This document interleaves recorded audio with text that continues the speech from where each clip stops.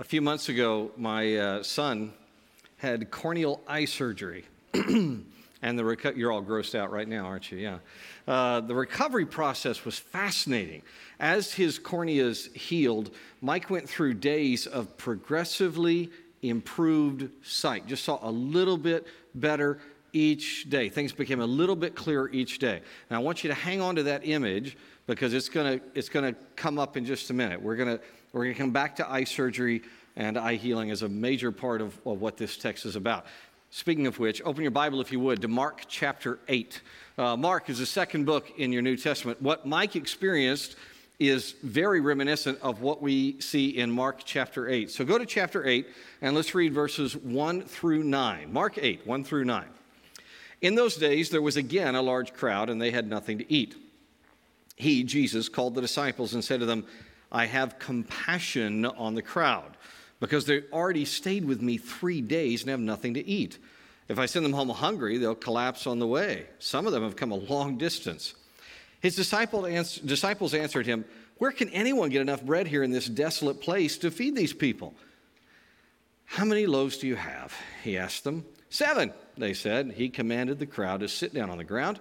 Taking the 7 loaves, he gave thanks, broke them, and gave them to his disciples to set before the people. So they served them to the crowd. They also had a few small fish, and after he had blessed them, he said these were to be served as well. They ate and were satisfied. Then they collected 7 large baskets of leftover pieces. About 4,000 were there. He dismissed them. Stop right there. In your notes, if you're online, we're so thrilled that you're with us. Thank you for joining us. We are delighted to be one with you, and we're also really glad everything's working today. If you would look on the notes page, you'll see notes. You guys here in the auditorium, open up your bulletin you got when you came in. You'll see my summary of this narrative. These verses again demonstrate the clear truth that Jesus is Messiah. He is Messiah, God with us. Emmanuel. 3 amazing aspects of Messiah stand out here. First one, he teaches truth. It was prophesied throughout the Old Testament that Messiah would teach truth, and Jesus does for days. Look at the text. Jesus taught for 3 days. People came from everywhere around the Decapolis, that quasi-independent series of Greek and Jewish towns that were all around the east side of the Sea of Galilee. They probably came to one of the places, and there are many there that are like this. Picture my wife took these natural amphitheaters that are all through that rugged country where somebody can stand at the bottom of a ravine, and you can hear them whisper all the way up the hills and to the top and even beyond. Jesus is there teaching, and they are so engaged they don't even leave for food. And here, I must confess something very sad. I sometimes forget how incredibly wonderful it is, how engaging it is to hear Scripture taught. I forget. True, I know, no one teaches like Jesus, but God has always had people in every age who are gifted at opening the Scripture and teaching truth in ways that change lives. When I was younger, I remembered this better. I would seek out the wonder of Scripture being taught. I was a single guy, and my buddies and I, we would drive for hours to go find some great teacher who would explain really hard things from the text. But then I grew up a little, and I started thinking that I knew some things, right? I started feeling like I had arrived. I started thinking that I understood a couple of things. And so because of that, and this is awful, this is really awful to confess, I began to slip into a mode where I would look at Bible exposition as blasé, been there, done that. Aren't you glad you're not like that?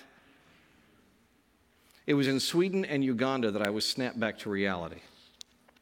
I'd been teaching for 3 days with a bunch of wonderful Christians in Sweden. Early, and I mean early on the 4th day, my family got up and we went to the train station to head to our next stop, which was in Holland, only to be surprised by 20 of the Swedes who had camped out there at the station to see us and tell us goodbye. And not just to tell us goodbye, but hoping that maybe there would be time for us to study the Bible a little more before we left. A few months after that, I was in Uganda. I taught for 5 straight days. 100 plus Anglican priests came from all over northern Uganda. These guys traveled by foot, they traveled by donkey for hours and hours. They traveled by buses, I'm not exaggerating here, that would have 45 people in a bus made for 12. And they came to study the Bible with me. When we finished 5 days of teaching, one old priest pulled me aside and he told me this: "We have a tradition. When one enters a new village, you sample their beer. If it is good, you stay the night. We have enjoyed this sample of Scripture taught. It is better than the best beer. Please stay longer so we can have more." Close quote. Now, that was after 5 days of studying for 10 hours a day. And I was jaundiced enough toward Scripture, this is horrible, I was jaundiced enough toward Scripture that I swear in my head, Kate Hudson's voice from the movie How to Lose a Guy in 10 Days was looking at this guy and saying, "Haven't you had enough?" Right?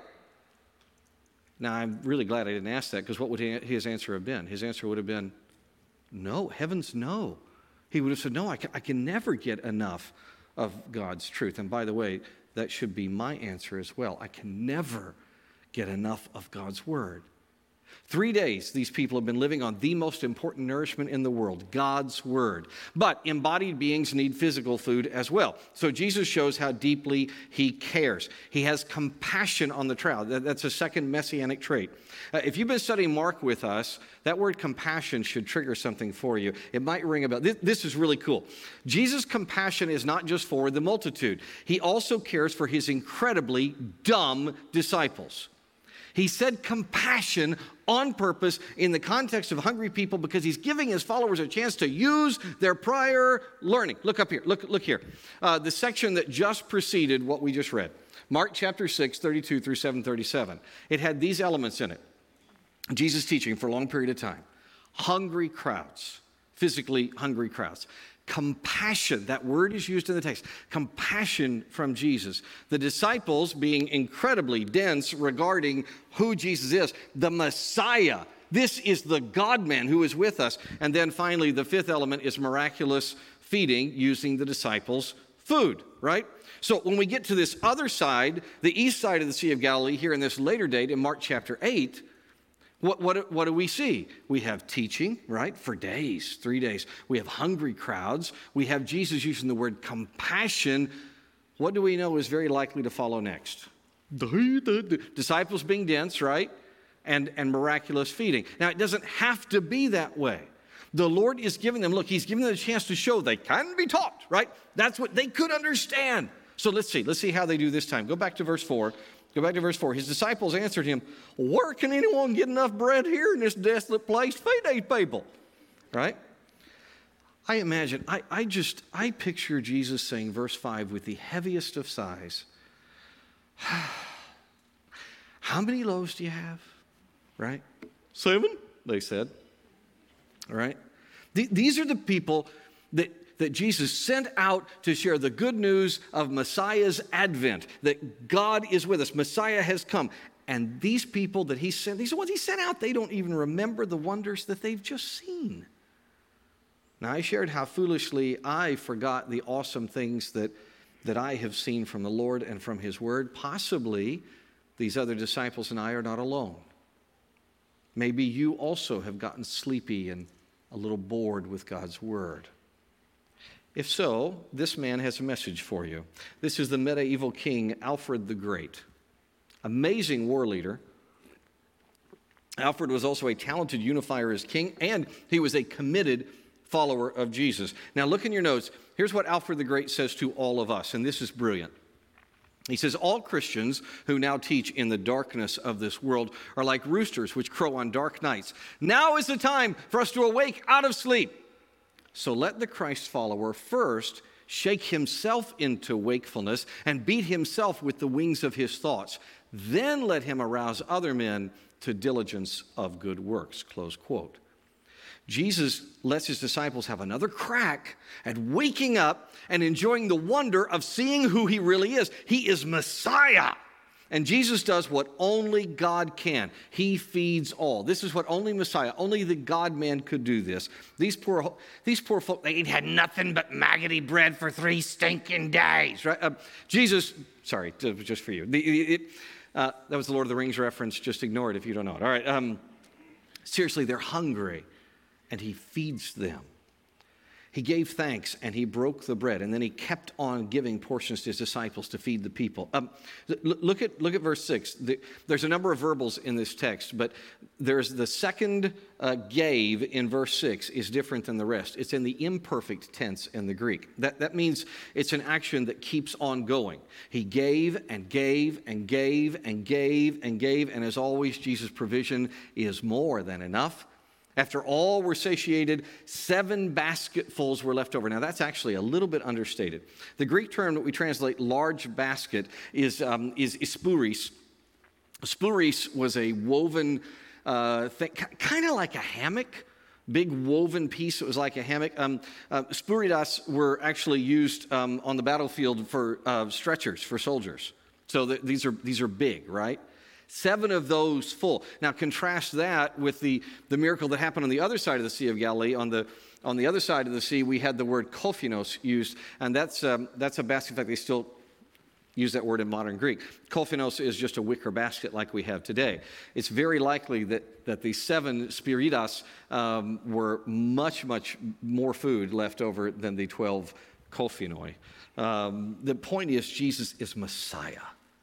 He provides abundantly. He is God who is with us. He provides hammockfuls more than we could ever need. All God's people said. Now, read the start of the next section. Go to verse 10. And he dismissed them. He immediately got into the boat with his disciples and went to the district of Dalmanutha. The Pharisees came and began to argue with him, demanding of him a sign from heaven to test him. Sighing deeply in his spirit, he said, "Why does this generation demand a sign? Truly, I tell you, no sign will be given to this generation." Then he left them, got back into the boat, and went to the other side. Jesus doesn't just teach. He teaches discernment. As we say on the right side of your notes, look there, Jesus instructs about discerning truth. Now we think Dalmanutha is a region, this is not certain, but we think it is a region near Magdala on the west side of the Sea of Galilee. Tiberias would be here, Magdala here, which is a much bigger town, as we're finding now as it's being uncovered by archaeologists as we speak. Dalmanutha is this region here. When Jesus gets there on the west side of the Great Lake, he's just fed the 4,000 somewhere over here. He goes back across, and the Pharisees are waiting. They're waiting. Word reaches that he has landed, and they are there. And they're waiting. Have you ever walked into a room and you could tell they were waiting for you?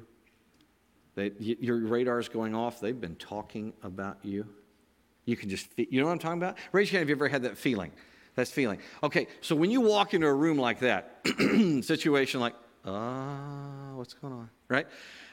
When they ask you a loaded question, whenever they ask you something that seems to be kind of pointed, what goes off in your head? You immediately think, it's a trap, right? That's what you think, because that's what it is. That is what Jesus experiences here. But instead of giving into their trap, look at his reply. He says, Jesus' own presentation, my presentation beats any sign.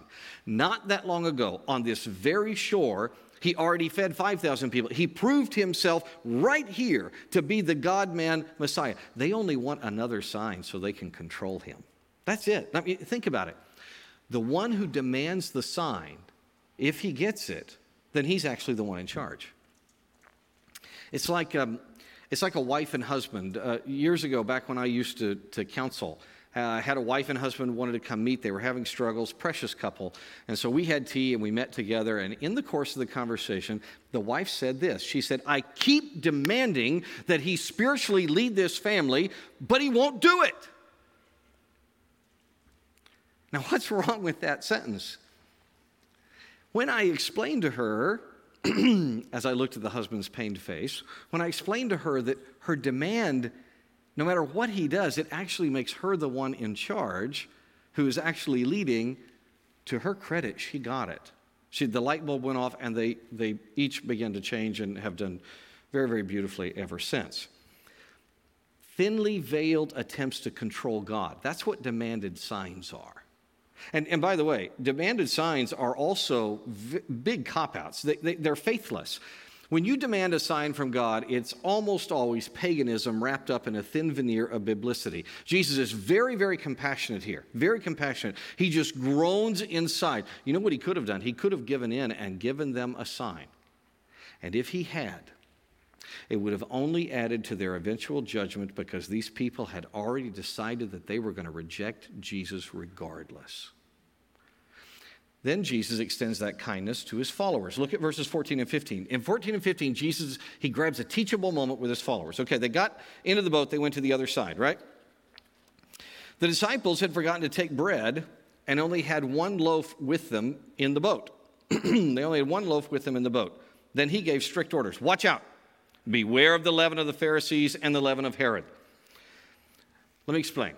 The Herodians are a party, a fairly powerful party in Israel at the time, who have this government affection that leavens politics through every single thing they do. These people see life only through the lens of political power. The Herodians are all about political power. Now, the problem's not politics per se, any more than leaven is bad. You do know in the Bible, yeast is not always bad. It's used sometimes as a positive illustration. It just means something that shoots all through. You put a little yeast in, there's a lot of yeast. It goes through everything when something's being baked. Like yeast, politics can be good. There are a number of heroes in the Bible who are deeply involved in government. The problem Jesus addresses is finding your salvation or your mission in politics. The Herodians see only in terms of this earth and its political structures. I was in Washington, D.C. one day, and I was talking about churches with a very famous Republican Christian. This Republican, and I got to talking, and I challenged him about, well, now, wait a minute, where do you go to church? Where do you submit to the benefits of the body and all that goes with being a member of a church? And he pointed up at the U.S. Capitol. He pointed up to the dome, and he said, I don't go to any church. This right here, this is my church. That's Herodian. That's absolutely tragic leaven. And that, frankly, many, many Americans are that way. That runs through and ruins the things that are produced by those followers of Christ. Now, Pharisees are different. They're a little different. Their leaven is self-righteousness. Self-righteousness runs through everything Pharisees do. Simply put, Pharisees view salvation in terms of works. One becomes right, one becomes justified with God in Pharisaical mind based on what one does. What one says or does is what matters. Now, don't misunderstand. The Pharisees actually talk about grace. They do. We have a number of writings from Pharisees, and what they did was they said grace is necessary. You've got to trust God. But, listen carefully, God's grace is never enough. It's not enough. You see, they took the limited Mosaic covenant and they bastardized that by combining it with the unlimited Abrahamic covenant, and they made an unholy mess that de facto says that human effort is required for a person to be justified before God. Again, many Americans today struggle with Pharisaism. It's especially found in some Democrats today. Liberals demand that everybody else clear their cultural bar of wokeness, or they need to be canceled as a threat to the public. That's Pharisaism. That is exactly what that is. It is a dangerous yeast, and it will ruin a Christ follower. Jesus' point is truth is not found in human constructs, not government, certainly not in self-righteousness. Those are flawed guides to the truth. Once again, let me take you back to somebody who understood this text. This is somebody who caught Jesus' warning. Alfred the Great, the very last book that he ever wrote. King Alfred the Great was discussing government, and he was discussing self-righteousness. Makes sense. He's a king. And he penned this paragraph. I liked it so much I put it in your notes. He said, "It is needful that thou look straight with the eyes of thy spirit to God, as straight as a cable stretches taut from a ship to her anchor. Even though the ship tosses at sea in the waves, she is safe and unbroken," close quote. Alfred grasped what the disciples at this point do not, that God alone is truth, and Jesus is Messiah. He is God the Son. Listen to this king who knows that government is never primary, this king who knows that self-righteousness is going to leave you shipwrecked. When anything but the Lord takes precedence in your life, that will ruin your entire effort. Now, I want to read the next section, and I want to point something out as we read it. I am not trying to pick on these young followers of Jesus, okay? It's just, they are so dense. They are dense to the point of tragic comedy. Let me show you. Read verse 16. Go to verse 16. They were discussing among themselves. They did not have any bread. Just stop there for a second. Yeah. Okay. They've just said, they're in the boat, hey, we only got one loaf of bread. And Jesus says, teachable moment, right? Beware the leaven of the Herodians and of the Pharisees, right? Really cool. What's your response supposed to be? If you're one of these young people in the boat, you're supposed to say, okay, tell us more. What do you mean by that? Explain to me. What does it mean to have an anchor for the soul that is not the things this way? That's what you're supposed to do, right? Jesus gives them this great, beware the leaven of the Pharisees. What's their response? You know, we don't have any bread. That's amazing.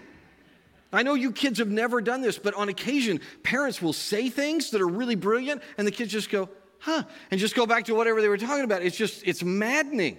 And it's why children are killed all the time. I'm kidding. I'm totally kidding. All right. Okay, but this is really frustrating. All right. They were discussing among themselves. They did not have any bread. Aware of this, he said to them, why are you discussing the fact that you have no bread? Don't you understand and comprehend? Do you have hardened hearts? Do you have eyes and not see? That's a quote from Jeremiah chapter 5. Do you have ears and not hear? That's a quote from Ezekiel 12. Do you not remember when I broke the 5 loaves for the 5,000? How many basketfuls of leftovers did you collect? 12, they told him. They know that. They got that one down. When I broke the 7 loaves for the 4,000, how many baskets full of pieces did you collect? 7, they said. And yet he said to them, don't you understand? And I'm sure he said it exactly like bang in his head. They're worried about food. Jesus quotes Jeremiah 5, Ezekiel 12. These are passages these guys surely memorized as boys in their synagogue school. He takes them back through the scripture. He takes them back through the 2 miracles of feeding, and he says, now do you see? See, crickets. They're just crickets, right? They are so focused on what they don't have, bread, that they miss what they do have. They have Messiah. They have Emmanuel, God with them. Thank goodness we're not like that. So focused on what we don't have that we don't even see every moment of every day the Messiah who is with us. Let me show you a little video clip. Just watch carefully. Watch carefully.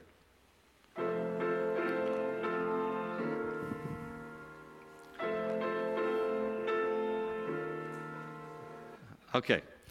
Now, the character, I hope you don't know that because only my friend Cliff Donathan is horrible enough to have watched that show. But the old TV show Arrested Development is really got a lot of funny parts to it. I do not recommend it. But this character in the show is a huge fan of the comic strip Peanuts. All right? And in the clip I just showed you, he is so sad about what he doesn't have. In this case, it's a girlfriend. He doesn't have a girlfriend.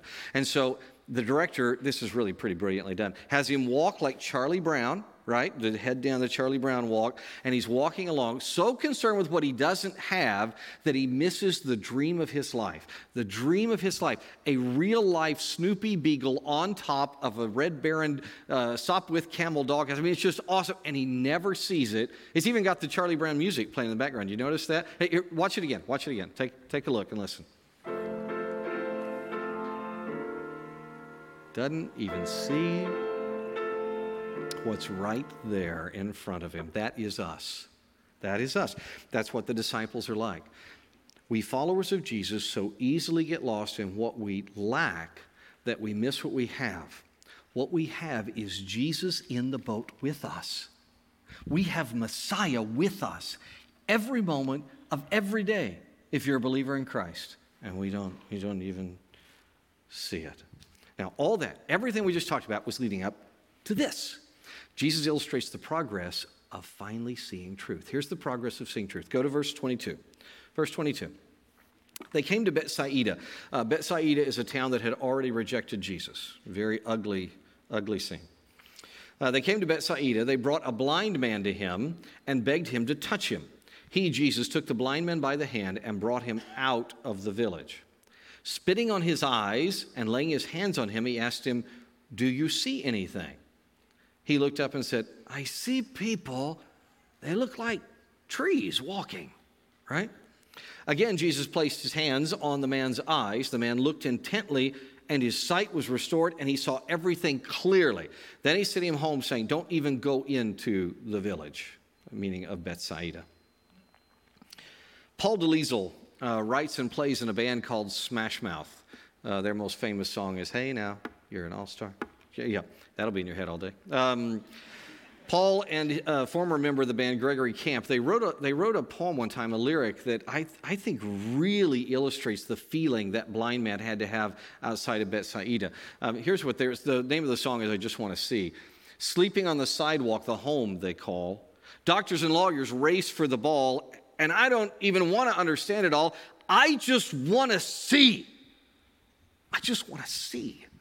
Again, Jesus has compassion. He heals this man who wants to see. And yet the manner is strange. Tell me, come on, somebody tell me, what's odd about this healing? What's strange about it?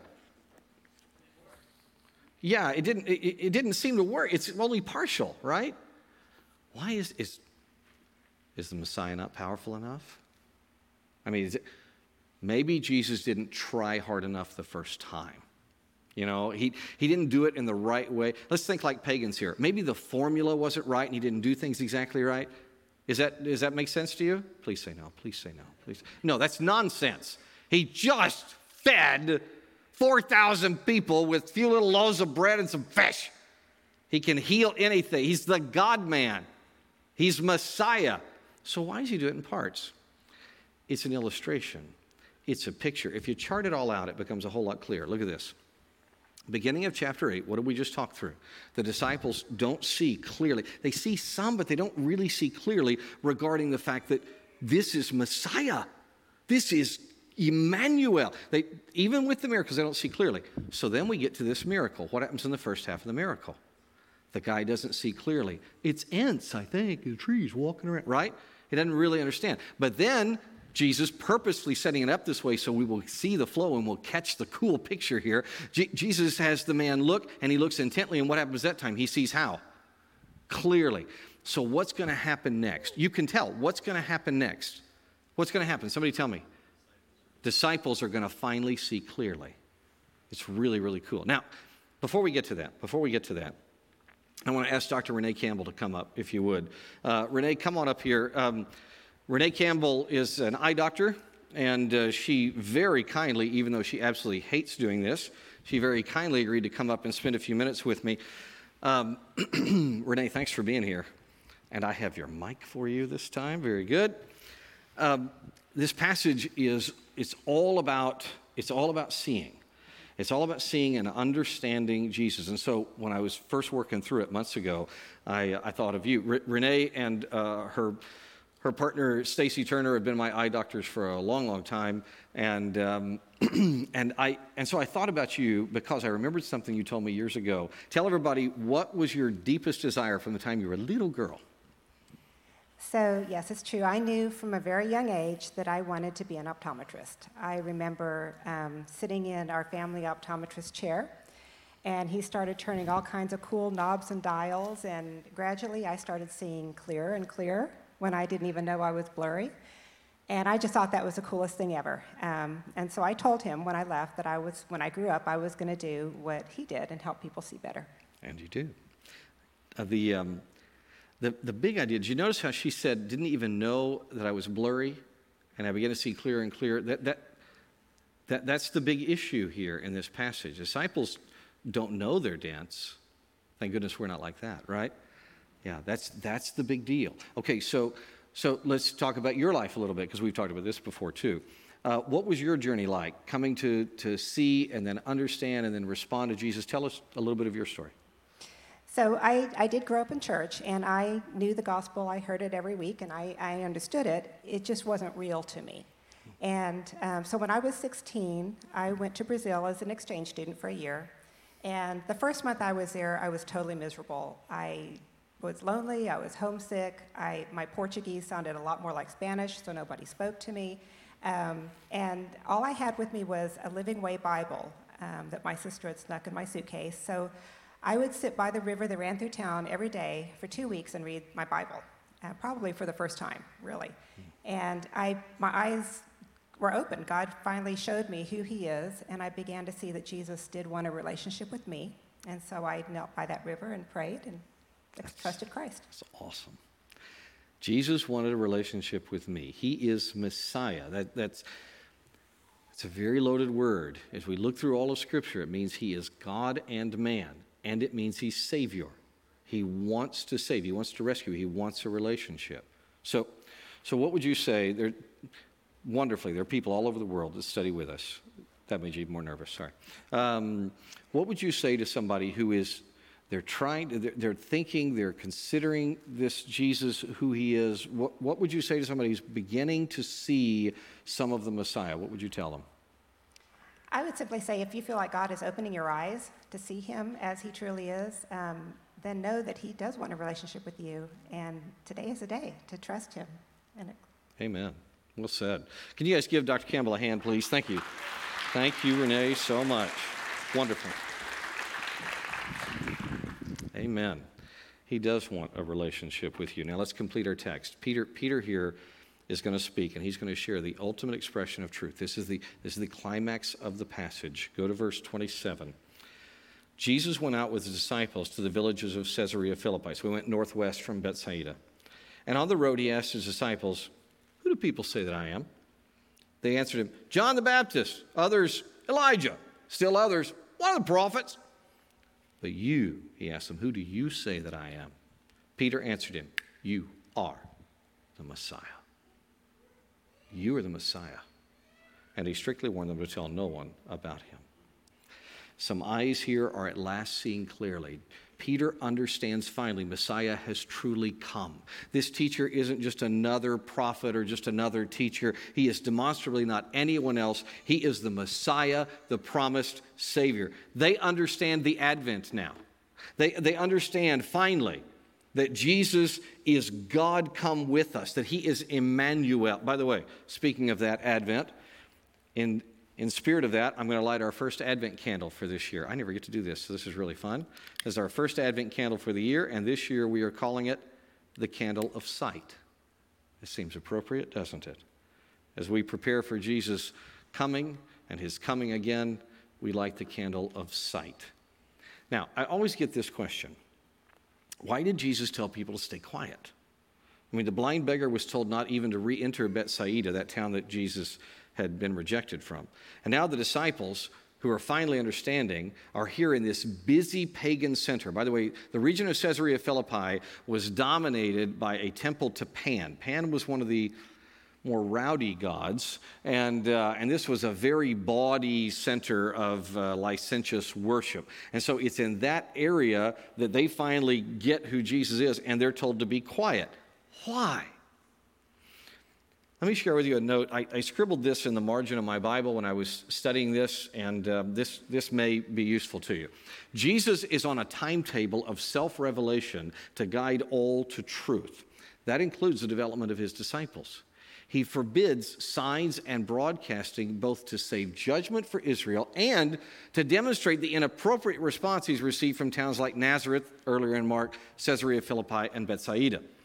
Jesus is himself the ultimate expression of truth. Now, at other times, he will commission people to go and tell that on the mountain. He's already sent these disciples out once. He will do so again. But right now, he's protecting a blind people that don't want to see. He's lowering their responsibility and their judgment should they keep rejecting him. He wants to give all people time to see the way Peter finally does. Now, how about you? What are you seeing? Are you blind toward Jesus? He's just a myth. Can you only see dimly? I think he might be a good teacher. He could be the highly regarded prophet. Or do you look intently and understand that Jesus is truly who he claimed to be? He is the Messiah. Or are you like I confessed of myself? You know that. You know the living Word of God. You know the power of his words, the Word of God. And yet, you get so consumed that you don't even remember that he's in the boat with you every day. Jesus is the Messiah, folks. He is the one sent to save mankind. He's going to suffer and die for sin, paying the transgression price for everyone who trusts him. He's going to raise from the dead so that God's grace alone will truly justify believers in Jesus. What do you see?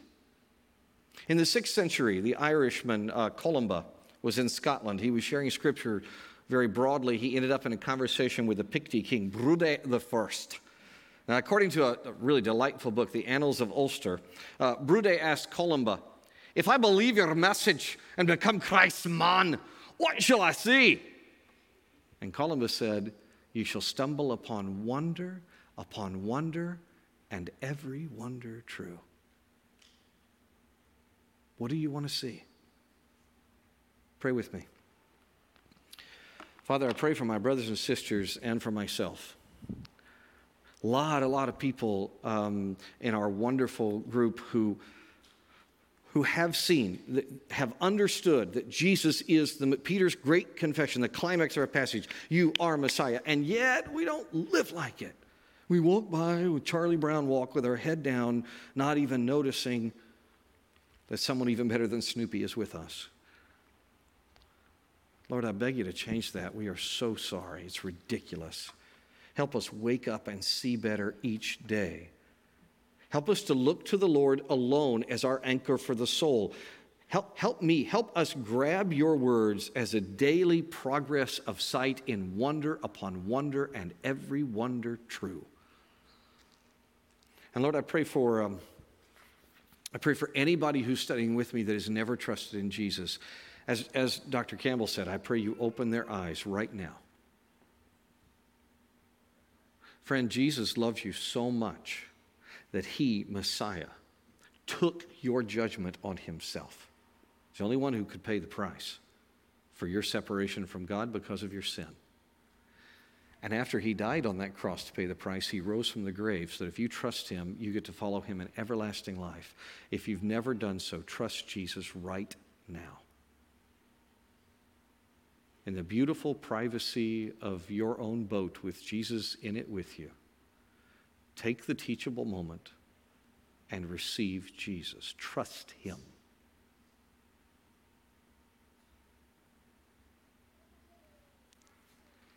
If you just prayed to trust Jesus, raise your hand, please. Raise your hand. Good for you. Good. Thank you.